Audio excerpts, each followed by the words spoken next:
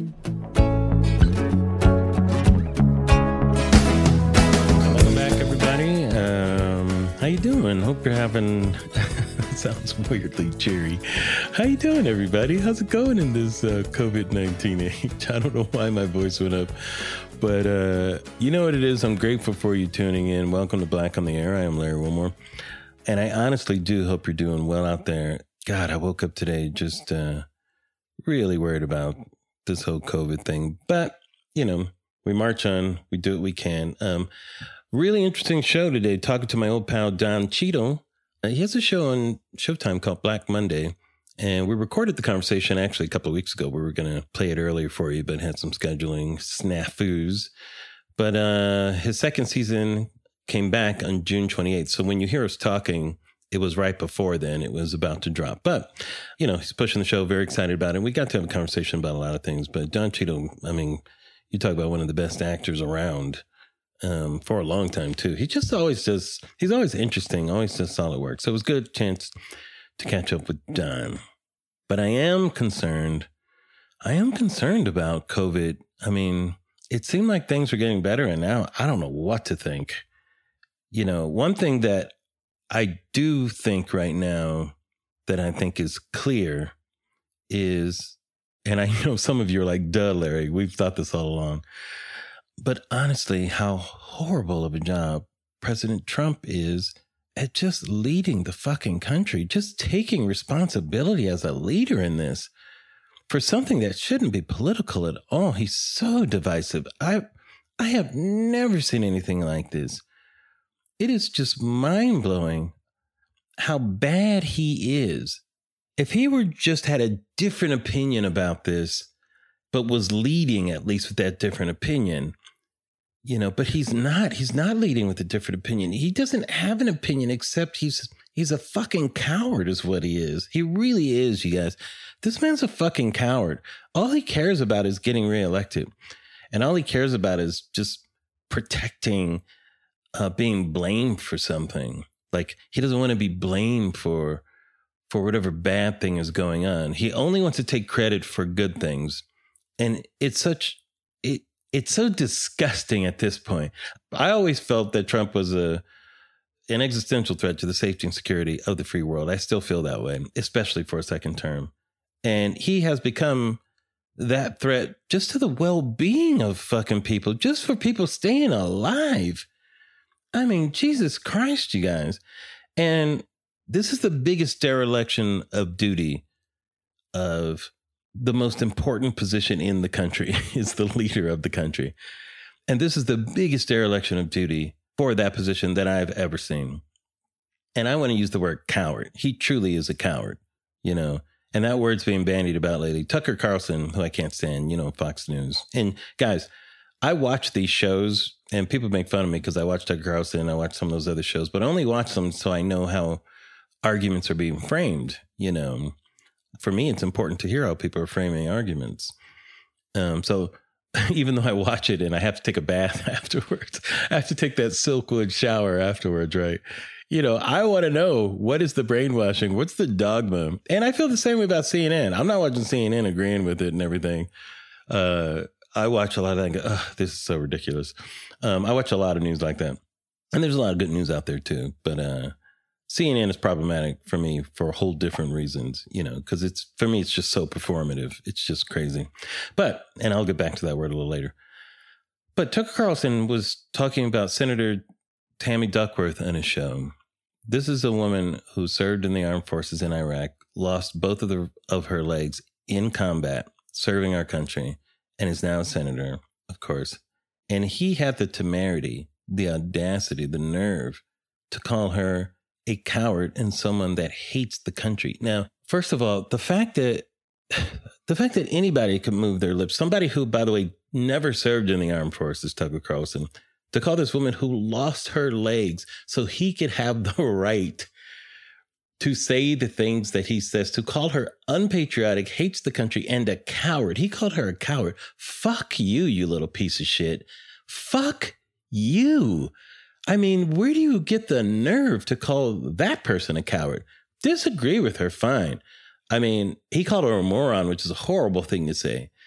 he's disagreeing with people, but he always insults them as he disagrees with them. And this is somebody on television who's supposed to be on the news station. He's not, just a comedian or something who's making jokes. He's, anyone he disagrees with is a moron and they're stupid. They're stupid, the way he says it. But to point out this person and use the word coward, you got a lot of fucking nerve. And to excuse the real coward in the White House, who is putting everyone's lives at risk now, as someone who just occasionally says his words wrong, is also a dereliction of duty for any kind of person posing as a journalist. And Trump is not only a coward, I feel he's a traitor. I feel that he is actually working against the interests of the United States, and he's doing it on purpose. I feel he has abdicated his primary responsibility, which is to serve the American people. He's kind of siloed himself into his own confederacy, if you will. He has succeeded to secede. Trump is his own confederacy right now, as far as I'm concerned. He is not the leader of the United States. He is the leader of his own confederacy at this point, which truly, to borrow a title, is a confederacy of dunces, which is not mine, of course. So anyhow, I just had to get that off my chest. It's just so infuriating right now of what's going on. Someone joked, and this is not my joke, but someone said America right now is like the Florida of countries to the rest of the world. That's very funny. It's funny and tragic and sad. It's so sad, Guys, he has to be voted out. He has to be. We can't fumble this. He has to go. He has to go. We have to get this right. I'm going to have some news coming up pretty soon, maybe about a month or so, that I'll share with you. Part of it has to do with this fight about trying to get him out of office. But it's very exciting news, but I'm not ready to share it yet. But when I do, trust me, it is in this effort to have a conversation about this with America. That's enough for now. Let's keep our eyes on the prize in some right now. Guys, be safe out there. Yeah, I want to stay on this topic because I want you guys to really be safe out there. These numbers, these COVID numbers are really rising at alarming rates. Wear a mask. Don't worry about these people out there that are not wearing them and being assholes. I really think they're in the minority. Let's keep putting social pressure on people to do the right thing. And we don't have to be snitches about it or be assholes about it, but do the right thing ourselves is a good way to let people know that they're doing the wrong thing if they're not. Most of us are doing the right thing. All right, that's all I got for now. We got Don Cheadle coming up, and first we're going to have a little word. If you've been dealing with acne, redness, dark spots, or wrinkles, finding treatment that works can be complicated. You need skincare that actually performs, but getting started can be overwhelming. Well, thankfully, there's a solution. Roman makes it convenient to get customized prescription skincare that really performs. Just grab your phone or computer, complete a free online consultation, and you'll hear back from a U.S. licensed physician within 24 hours. And if appropriate, a doctor will prescribe a custom blended treatment based on your skin type and priorities. And you'll receive your custom skincare treatment with free 2-day shipping.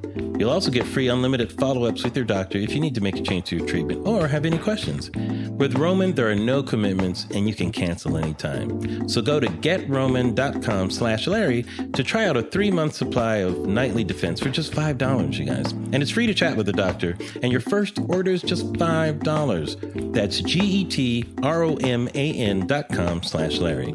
Eligibility requirements and additional terms apply.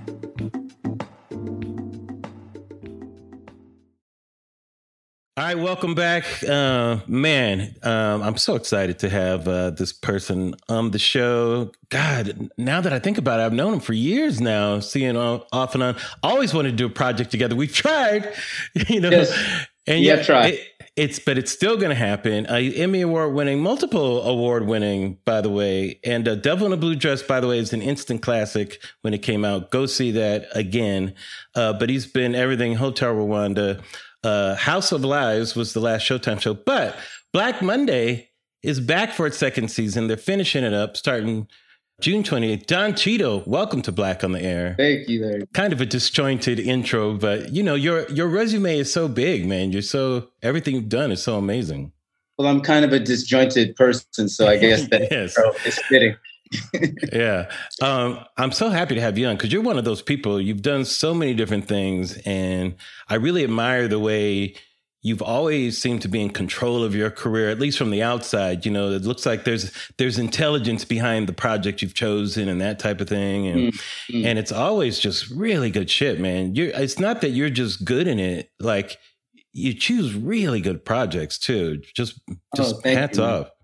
Yeah, I've been very fortunate to work with some really talented people, and to be able to attract some great roles and in great pieces that actually say something, and can be lasting, and also things that are just irreverent and ridiculous. Yes, exactly. I like to keep a wide breadth of things that I do, and I think it's because I came out of a theater tradition. I came out of Cal Arts and did a lot of theater around the country and was able to play a lot of different kinds of roles. And I never wanted to get pigeonholed as one thing, especially when we came out.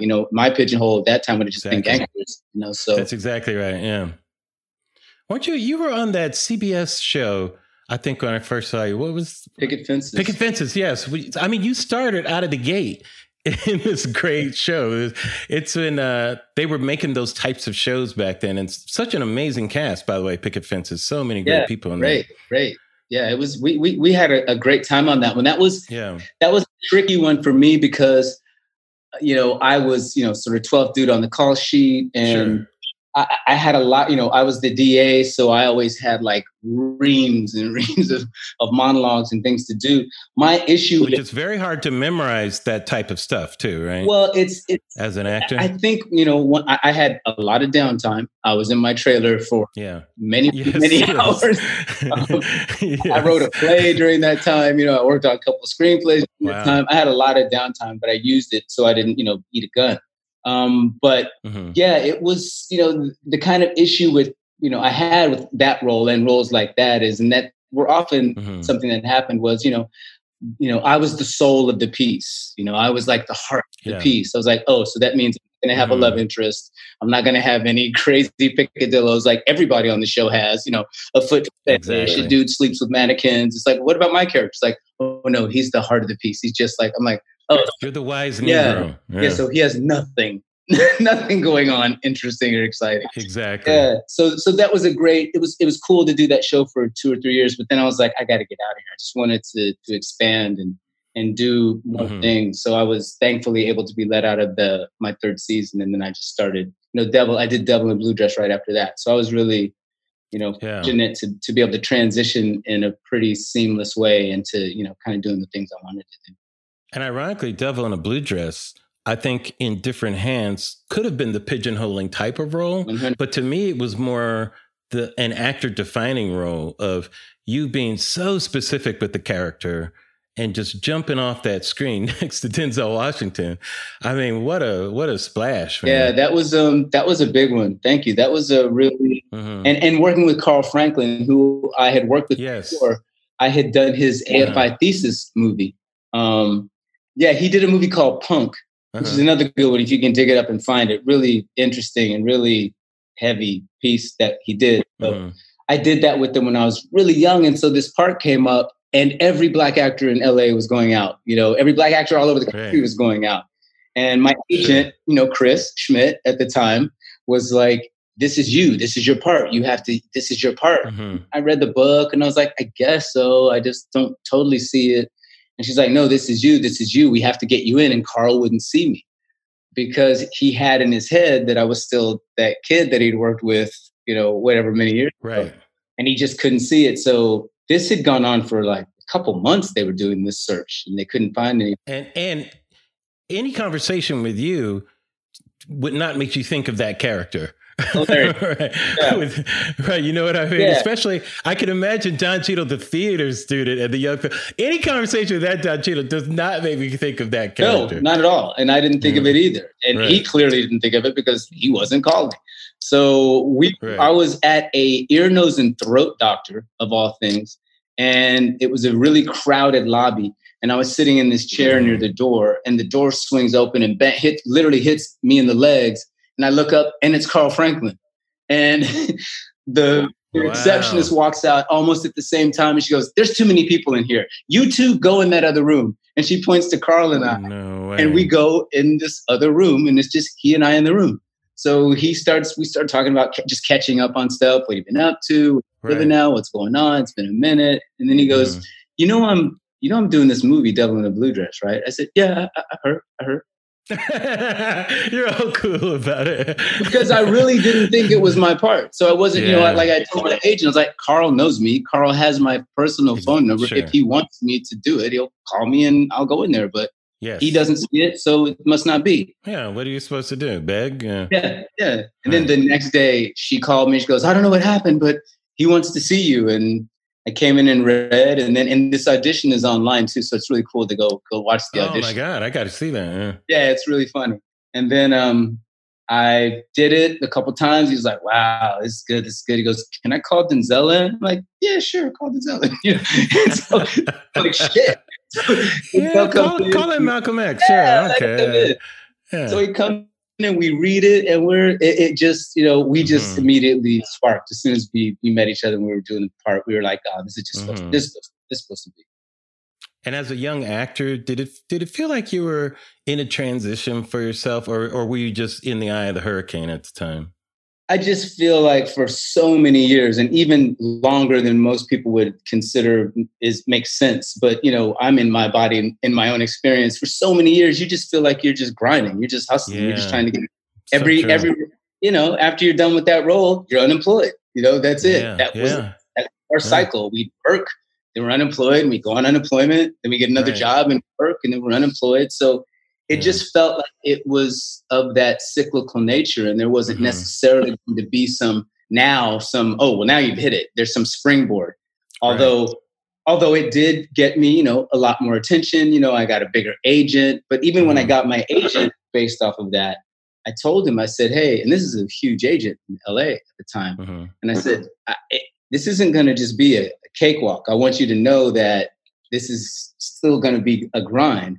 He's like, "No, trust me, Don. I know." I'm saying, "Okay, I'm telling you, you're a great agent, but you're not creating roles in the industry. You're not writing scripts and greenlighting movies. So I know you can get me in any room, but it doesn't mean all of these rooms that I'm in are going to be necessarily welcoming to what I'm bringing in the room and want to go." So, and it was, it was a grind for many years after that. I'm very fortunate that I, was able to gravitate toward projects and with really good directors and cast and stories that worked.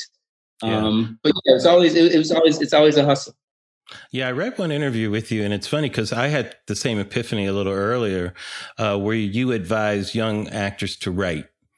And you said, and I think it's good advice because even if they don't think they can, you never know. I mean, I started as a stand-up comic and an actor, and I realized there weren't roles for me.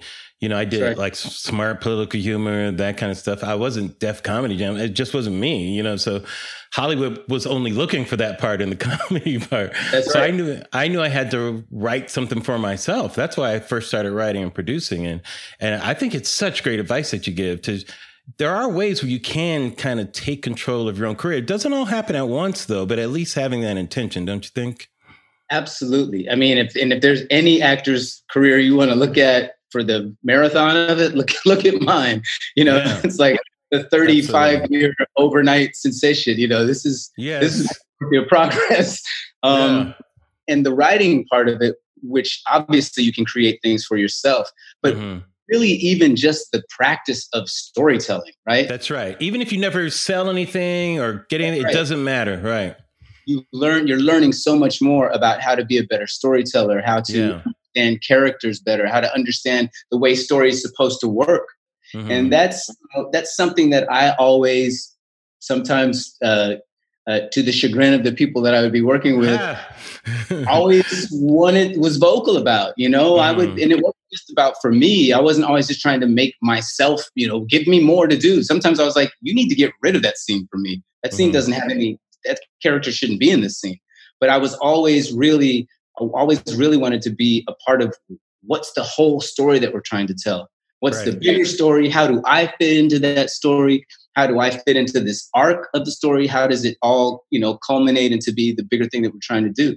And, a lot of that comes from the script analysis that I, had when I was in school and us working on really dense text sometimes and really complicated text, and that was the blessing that school, gave me, that we got to work on Fugard and August Wilson and Shakespeare and Moliere and everything. And we really got to learn how to, tear apart a script.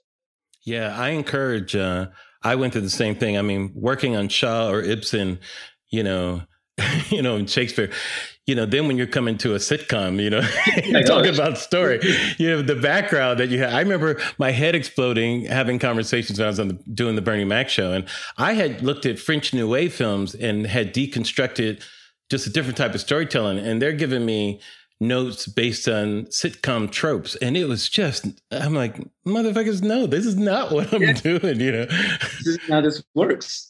We can do better than this. Exactly.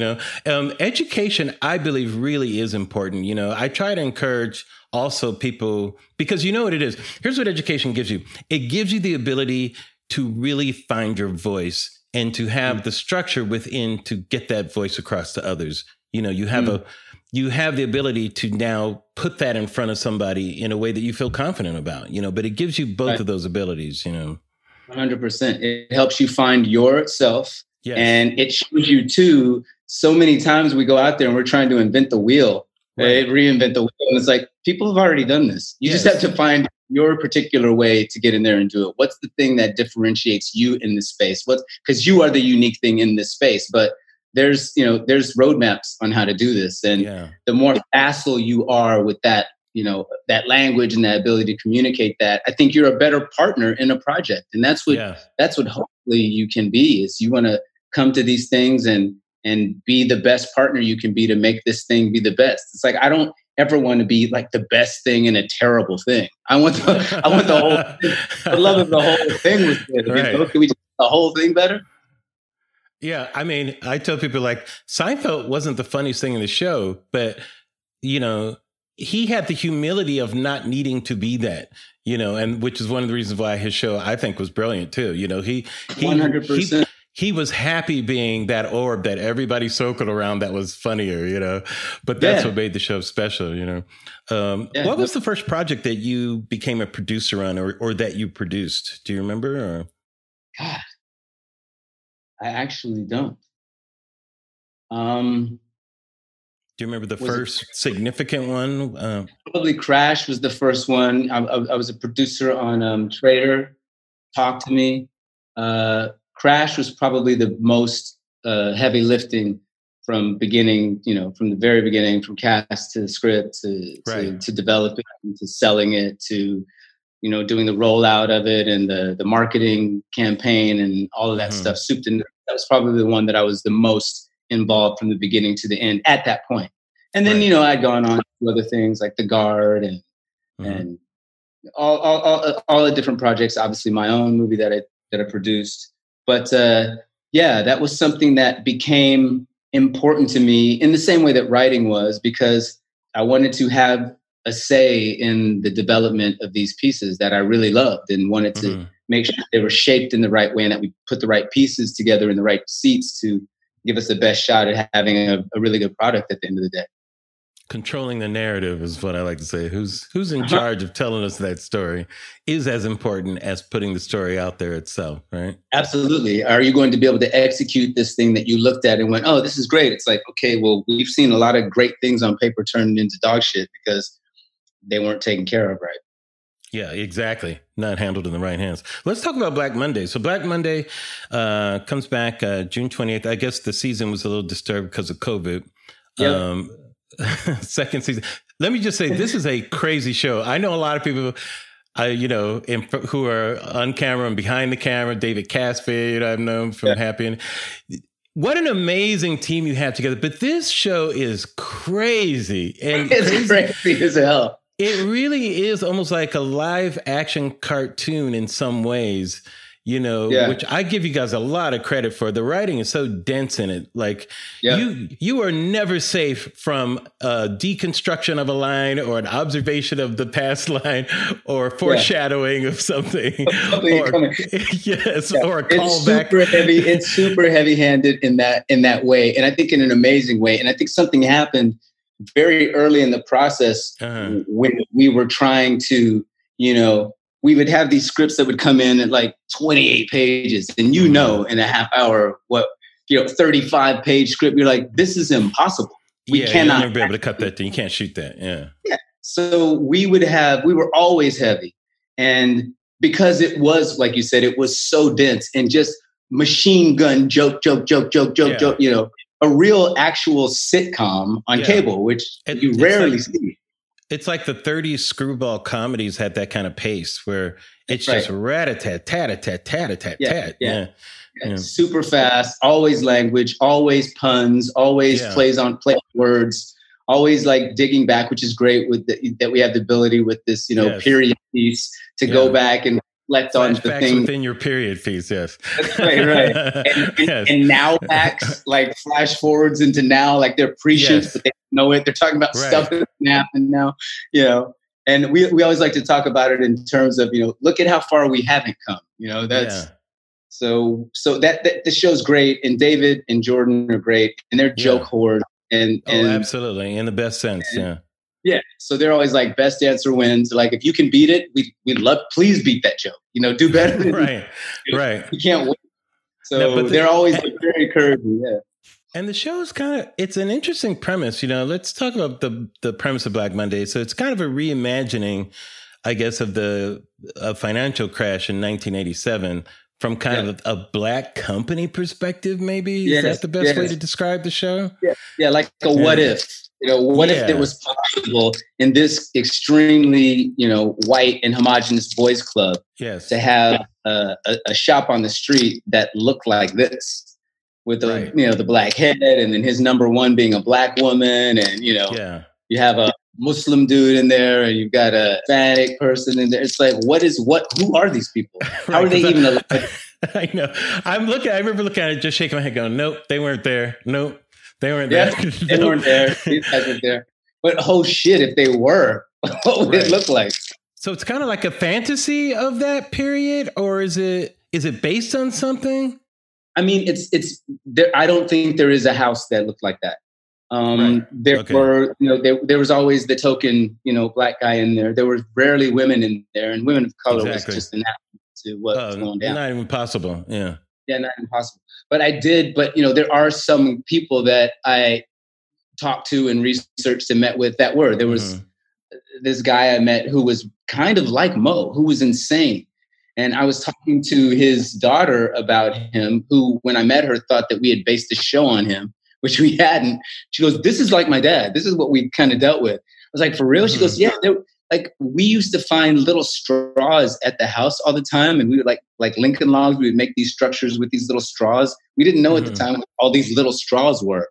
So it was like they were going hard in the paint for real forever. Right. And David's dad was a trader, so we got a lot of stuff from David, and he loves telling this story. He goes, so my dad would always tell me these stories that would happen, like as I was walking out of the door, 12 prostitutes came in, or, as I was on my way to lunch, they were delivering this cocaine. He goes, I would like to believe that all of these stories were actually going down that way, that my dad just somehow was always leaving as all the debauchery was coming in. He's like, I really want to believe that's how it all went down, that my dad was only ever cursorily, a witness to this stuff. But yeah, a lot of the stuff that we're reading, and you see the more serious takes on these movies, Right. That was the culture. So the Wall Street kind of showed it in its time, the contemporary take on that. Yeah. That's right. And this take was and this wasn't imagined initially to be multicultural in that way. But once, they came to me and as you're talking about the producerial, effect. And that's interesting. It was like, and I was like, let's put Regina in this. I mean, there's nobody better than Regina anyway. Period. She's Regina Hall, who's fantastic in this. She's so good. She's another one of those actors like yourself who can play all the levels: funny, dramatic, Always believe, no matter how big or small they play, you know. That's right. And that's what we started building around, you know, myself, Paul Scheer, Andrew Rannells, just the Great whole cast. Yeah. And I think we all thrive in that. We all love to be able to push it to as dark as we can go and to as light as we can go. And the show, because of the way it is, the frenetic sort of, you feel like when you're watching it that you just did coke. You know, it's like frenetic. You feel dirty after watching. You're like, oh, that was a wild thing I just went through. I know. That's the experience of the show. And a lot of that, like I said, was stuff that we were discovering very early, baked into how we shot it, how it was edited, the music, all the throwback stuff is really great. It's just I think there's nothing like it on TV. I agree. I feel like I was trying to think of, well, what is this show about? I was trying to nail it down. And I felt like maybe this show is designed to just make you feel what it was like back then, you know, and using that's definitely a part of it. Yeah. I think it's definitely a part of it. It's a sitcom, so we're not trying to, change the world. But we always want to play with, we're always playing with race. We're playing with, you know, sexual identity. We're playing with politics. We're playing with religion.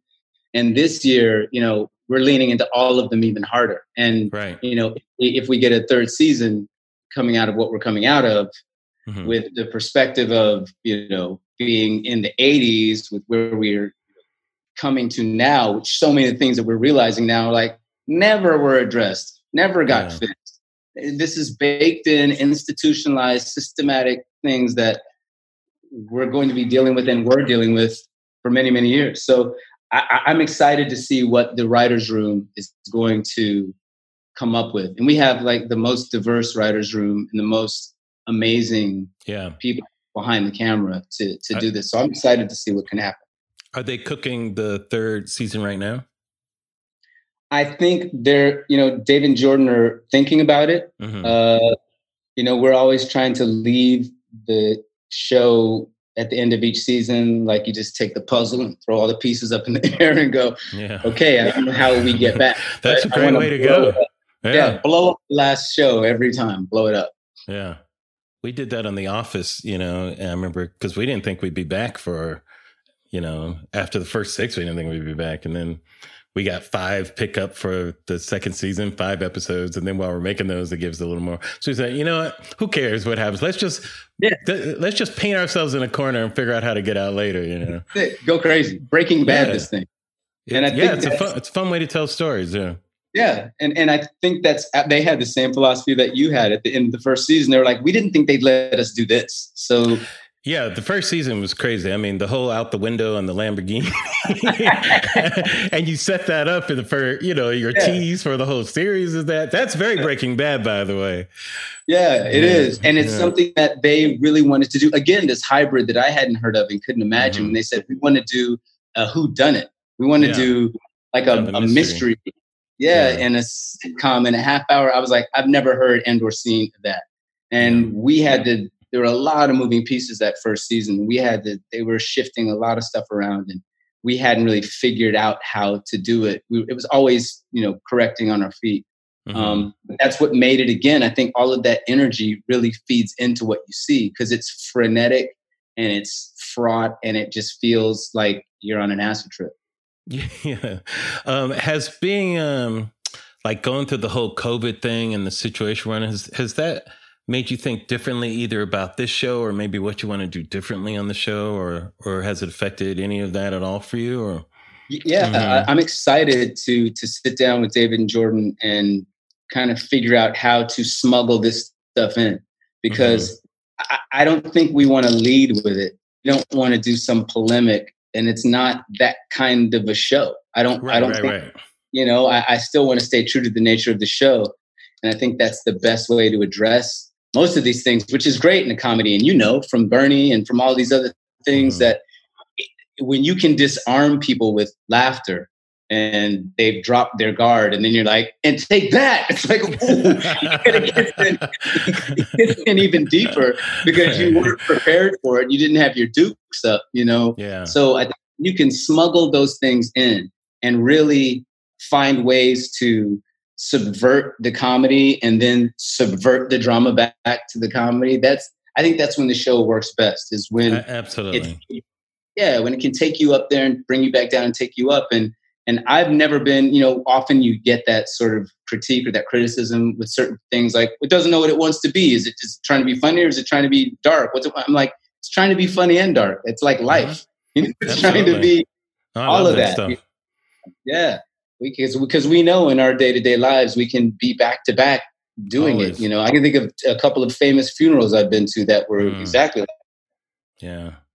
Yeah. Do you think we're at a point where, well, let's talk about the business first. Do you think we're at a point in showbiz where we're going to see some real change? It feels like it could happen. I'm a little cautious sometimes about being too hopeful about things, but I'm basically a positive person, but What do you define? What do you think the change? What do you think it? What do you mean? What would it look like? I think it's more shot callers. Black shot callers, people of color who are in positions to make important decisions. Yeah, I think that it could be, and I think it's somewhat of a double-edged sword, because when you don't have a great farm system and the crucible that you have to go through, it's like what happens often when you see that, there's, of course, once the big, couple years ago, Black Panther made all the money and all of these shows, all of these Black shows and Insecure and your show, all this stuff started making dough. Everybody was like, because we know Hollywood just works in the rearview mirror. They're like, give me some more of that. Their favorite color is green. I've always said that. Yep. That's it. So if that worked, boom, let's get a bunch of that stuff going. It's like, yeah, but you can't just push anybody to the front who has never gone through the real process that you have to go through to, when you're in that seat, be able to hold that seat. Now, there are a lot of people that have, and they've been passed over, and those people absolutely need to be pushed up. But there's other people who haven't had those opportunities to be privy to the things that you need to be privy to be able to sit in that seat and hold that seat. And also, we need to have the ability to fail in that position and not lose everything. Yeah, that's the toughest thing. And that's the toughest thing. So without sort of this farm system, without an incubator, without a place where you can really take some swings at bat and maybe not always get there and not have that be the death knell for your career, I don't know if it will be sustainable. I think it's going to be up to individuals who have the stick to do it. I have a diversity mandate on my set. My sets have to look a certain way. There have to be people behind the camera and in front of the camera. There has to be a culture that looks like the world. So that's something that, I put in my own contract, and I can enforce that because of where I sit at the table. So hopefully, like you said, when it comes to shot callers, that the people that have been calling you, I'm sure, and calling me saying, what can we do? And what do I do in this moment? It's like, we'll do that. You run a studio, do that. You're the head of an agency. You have the ability actually to affect these levers of power and make decisions to put people in positions where they can grow into that. And people that have been passed over, you can just put them in that spot. And then don't just step back like, okay, I did it. It's like nothing happens without constant support, right? It's not just like you do it once and you walk away and then you've assuaged yourself of any responsibility. It's like, no, now you have to do what you do with everybody else in that spot. You have to support it, and you have to, underpin it with not just money, but with your power, with your friends, with all of that stuff. Nothing happens in a vacuum in this business.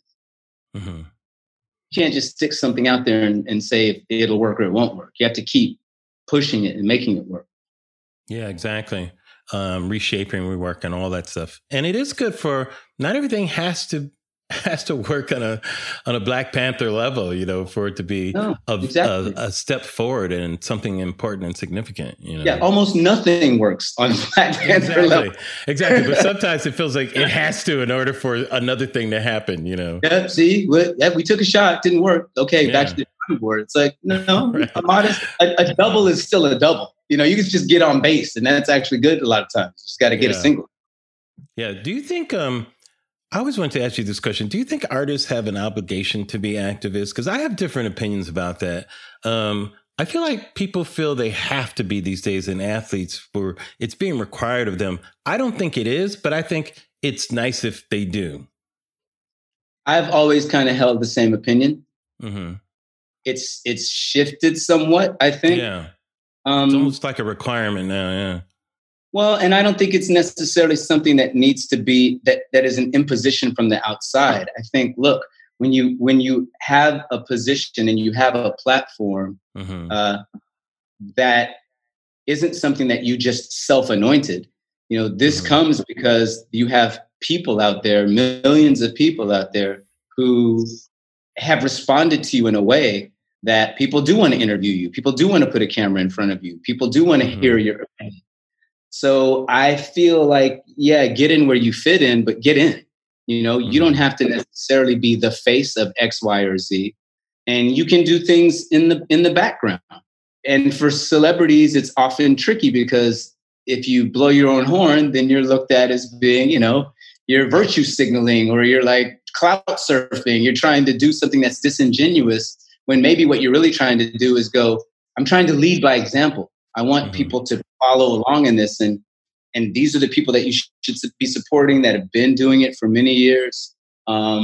So I feel a personal responsibility to do it. But I don't know that if you're not built that way, that it's something that you need to be a mouthpiece for and get out in front of. But I do think get in where you fit in. I do think we clearly see, and today is just today, but we clearly see what's happening in this moment and what we need to address and the things that are important to address. And if you can't find it in yourself in this moment to figure out to try and do something, then you're just probably not going to do that. And that's just probably not. And you can give yourself that excuse of like, hey, I'm just but I think that's kind of weak because nobody is just whoever you are. If you really take stock in who you are, irrespective of your celebrity status or not, we all have opportunities in our workplace, in the school that our kids go to, in the school that you attend, in your church, in your community, somewhere to get involved and try to move things toward a more just world. And now with social media and the access that we have to every place, there's nothing blocking you from that move, and you can throw in with like-minded people. You can throw in with people, like I said, who've been doing it before you thought to do it. And just, add your light to the sum of light, to quote that, line from Years of Living Dangerously. Yeah. And I feel like people confuse activism with advocacy, like you don't have to be an activist, but anybody can be an advocate, like for me, even if I'm not speaking about something, I'm probably hiring somebody, or, promoting somebody or that type of thing. I've had the platform where, of course, I do speak out. So, I'm in those positions. But I think I agree with you. There are ways. I love that. What did you say? Fit in, get in. How did you say that? Well, hey, too short, right? Get in where you fit in. That's right. Get in where you fit in. Right. And I think that's perfect. That people don't have to feel a pressure to be in one particular lane. But everybody can make a contribution. Well, I think people often feel like, and I understand it because it can be overwhelming, but people also make the mistake of thinking that if they can't do everything, then they can't do anything. And it's like, your little part in trying to solve this issue is not necessarily going to be the thing that puts it over the top, but it absolutely adds to the sum of it. And And we're very impatient, obviously. Humans are, our species is. And we want to see, I did this, now it's fixed, right? It's like, no, it doesn't it's not a one-to-one like that. You have to still do the thing you have to do and get comfortable with the fact that it may not mean that you're going to see it switch over, even in your lifetime, perhaps. But it doesn't mean that it's not valuable for you to be a part of the process to making something work in a better way. You just have to, hopefully be able to pass it down and open the door for people to come in and do it. And especially when you have this position, like you said, we can do that. We can hire people. We can promote people. We can be influential in those spaces that we're in a large degree because we've got the stick. So, I think when you've got the stick, you got to use it. Why do you think the George Floyd incident has become a tipping point now? It seems like a tipping point where, we've seen so many of these types of incidents where they really haven't. And because it does feel like it. I mean, I might be wrong, but it feels like there's been a global reaction to this, where before it's usually been more local, you know? Yeah. There has been. And I don't think we get here without Ahmaud Arbery, without Breonna Taylor, without Amy Cooper in the park in New York. Right. It all kind of happened at once. And I also don't think we get there without COVID. We don't get there without being quarantined and people feeling completely bottled in and wanting to get out so bad. Right. I think all the confluence of all of those things together is what created this moment. Yeah. COVID, and I think, interestingly enough, might have been one of the biggest factors of everybody's being able to put their attention on something because they weren't doing other things, right? 100%. You're locked in. You're at home just looking at this thing over and over again. You're already in this sort of perpetual stew where, anxiety, you're fuming over things, you're upset about things, you have the inability to see your friends, your loved ones, you can't touch people. And we as humans, for the most part, are social and we want to go through these cathartic experiences together. And I think this was one that we saw, not just in America. Like you said, this is a worldwide response. It had to be an accretion of all of these things. It had to be a preponderance of these things over and over until people finally were like, fuck it. And then it came out. And it was like, people like forgot that there's still a pandemic. Yeah. I was downtown. I was in Santa Monica, not the banana side of it where it went insane. But we were 3 blocks away on Main Street and everybody was pretty much masked and had goggles and was pretty much practicing social distancing. But yeah, there were 300 or 400 people where I was. Crazy. All right. I can't let you go before asking you about the election. Coming up, we're in an election year. This year? I've been very cynical about this election for a long time, but I don't know what to think at this point. There's some points where I think there's no way Trump could get reelected. And then other points I'm like, this shit is going down again. I think he's the front runner. I think it's very possible that he's elected again. Yeah, did you hear my silence? I'm like, fuck. Yeah, man. I mean, you and I had this talk before, and I think that I know. Look, and I think that we've seen, in Kentucky, we saw in Georgia. I mean, the chicanery and the trickery is not over. I mean, we haven't really fixed that. We didn't fix gerrymandering. We haven't really fixed the machines. We haven't, really dealt with the voting apparatus that we still have to somewhat rely on for these things to happen in a way that's correct and legal. And if it goes to the courts, we've always seen how that goes. And he just made his 200th appointment a couple of days ago. Senate just confirmed the federal judge. So it could absolutely go either way. And it just depends on, do they, I don't know. What are we going to have debates? What are the debates going to look like? Where are they going to be? What's the effect of the debates going to be? Is it going to be 11 people in the audience? Is it going to be 100 people in the audience? That all has an effect on this. There are so many things that are still up in the air, I believe. We don't know if they're just going to print another $1 billion and dump it into the economy and people are going to say, hey, look, the economy's back. Right. People are going to be snowed by that. They were snowed before. An extra $3,000 meant he's doing a great job. So I don't know. I still think it's up for grabs. It would appear that based on the polls that it's going to go a certain way, but yeah, that doesn't mean anything. It's so early right now. It doesn't mean anything. It doesn't mean anything. Can we get disaffected voters out? And when they come out, I mean, I'm chuffed by the fact that Kentucky went the way it went, and those voters were not, dissuaded by the problems. They hung in there and they stayed in there. But attempts to get that extended were unsuccessful. So I don't know, man. I don't know. I think that people who want to manipulate and game the system, that never sleeps, right? They're indefatigable. They have tons of energy. So we have to match it with energy, and we have to support groups like Woke Vote. We have to support groups that are really advocating and being activists about making sure that everybody's vote counts and that we protect this process, because as soon as we don't, we know if it's close. I think if it's a close, he wins. I think it has to be a landslide. I think, Biden would have to win by more than 10 million. Yeah, I'm afraid of votes being suppressed just as well. I think that's what I'm saying. I think, it's all in play. All that's in play. Yeah, and COVID is a great excuse. Like, that's when Trump gets on the COVID train, you know, like if that comes back, he's putting the mask on. Oh, this is dangerous. Don't go outside. You know, that's when he turns 360 degrees around. Yeah. You know, the vote-in mailer is attacking vote-in mailing. You know, so it's 180 degrees. Right?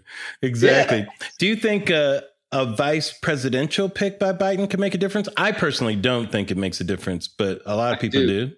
I do. I think it does make a difference. I think that if it is someone who is exciting, and if it's someone who, because I do think there's still a lot of Bernie bros, or I don't want to use that as a sort of a pejorative. I don't mean it in that way at all. I mean, Bernie supporters who were not excited by another establishment candidate. And I don't know if there's someone beyond Bernie that makes them excited. But I think if there's a candidate who skews younger, who skews more progressive, who feels like they're going to pull him more to the left as he's trying to stay to the center. And we understand that. And obviously, I don't think he's going to announce his cabinet. But I, for one, would be like, hint at your cabinet. Because I think if we feel like we're going to get something that will balance his 30 plus years as being who he's been, then I do think that some voters will be more excited about coming out. But again, if they don't feel like their vote is protected, if they feel like voter suppression is winning, I don't know. It's hard to convince them that it's the thing to do. Although I keep trying to, and we will have to keep trying to, and we will have to prove to them, and we'll not just prove, but demonstrate that we're still in the fight for everybody. Have to be. I just feel like, you know, to depend on a vice presidential pick just points out how weak the presidential nominee is. Oh, no, we can't depend on them. But I do think that there will be an opportunity for that person to go out for him, to stump for him, to rally for him. And all of that stuff, really, it's an intangible. But those people that, you know, whoever is in that spot, if they can do that and be an exciting force out there and be his proxy in places, I think so. I think you could really, and a black woman, you know, if that's what he's going to do, and if he is going to do that, whether it's Demings or Harris or whoever, I don't think he's going to go with Stacey, but I think that they could rally. I think we could see a big shift. I mean, it's going to be that demographic, right? It has to be, because if we're not getting the disaffected voters and we're back in the margins again, I think Trump wins. Don, thanks so much for being on the show here. Just any last things that you're thinking about or you want to do next? Are you have any directing things that you want to do? Are you interested in that type of thing, or just more producing projects? Yeah, I mean, it's all in play right now. And at a time like this where all we can do is develop and write, imaginarily cast things in our minds, that's all happening. I have a company that I started last year with Shamika Price, who comes out of Universal. Radical Act, spelled Radicle, like the root that goes down, the first part of the seed that goes in the ground. We've been developing a lot of stuff, and some things for me to be in, some things maybe to direct, all of the things to produce. But I think that what's going to happen is once, you know, we're able to return to work safely, or people feel like they're safe to go back to work, all of these, there's going to be 100 things that are like, I know. Everything's going to want to go first. You know, it's like, you can't do 9 movies at the same time, but everybody's going to be jumping for position to get up there first. So it's going to be an interesting time when we come back. I think, you know, people are going to be able to, who are in the workforce, are going to be able to work back to back to back to back for a long time.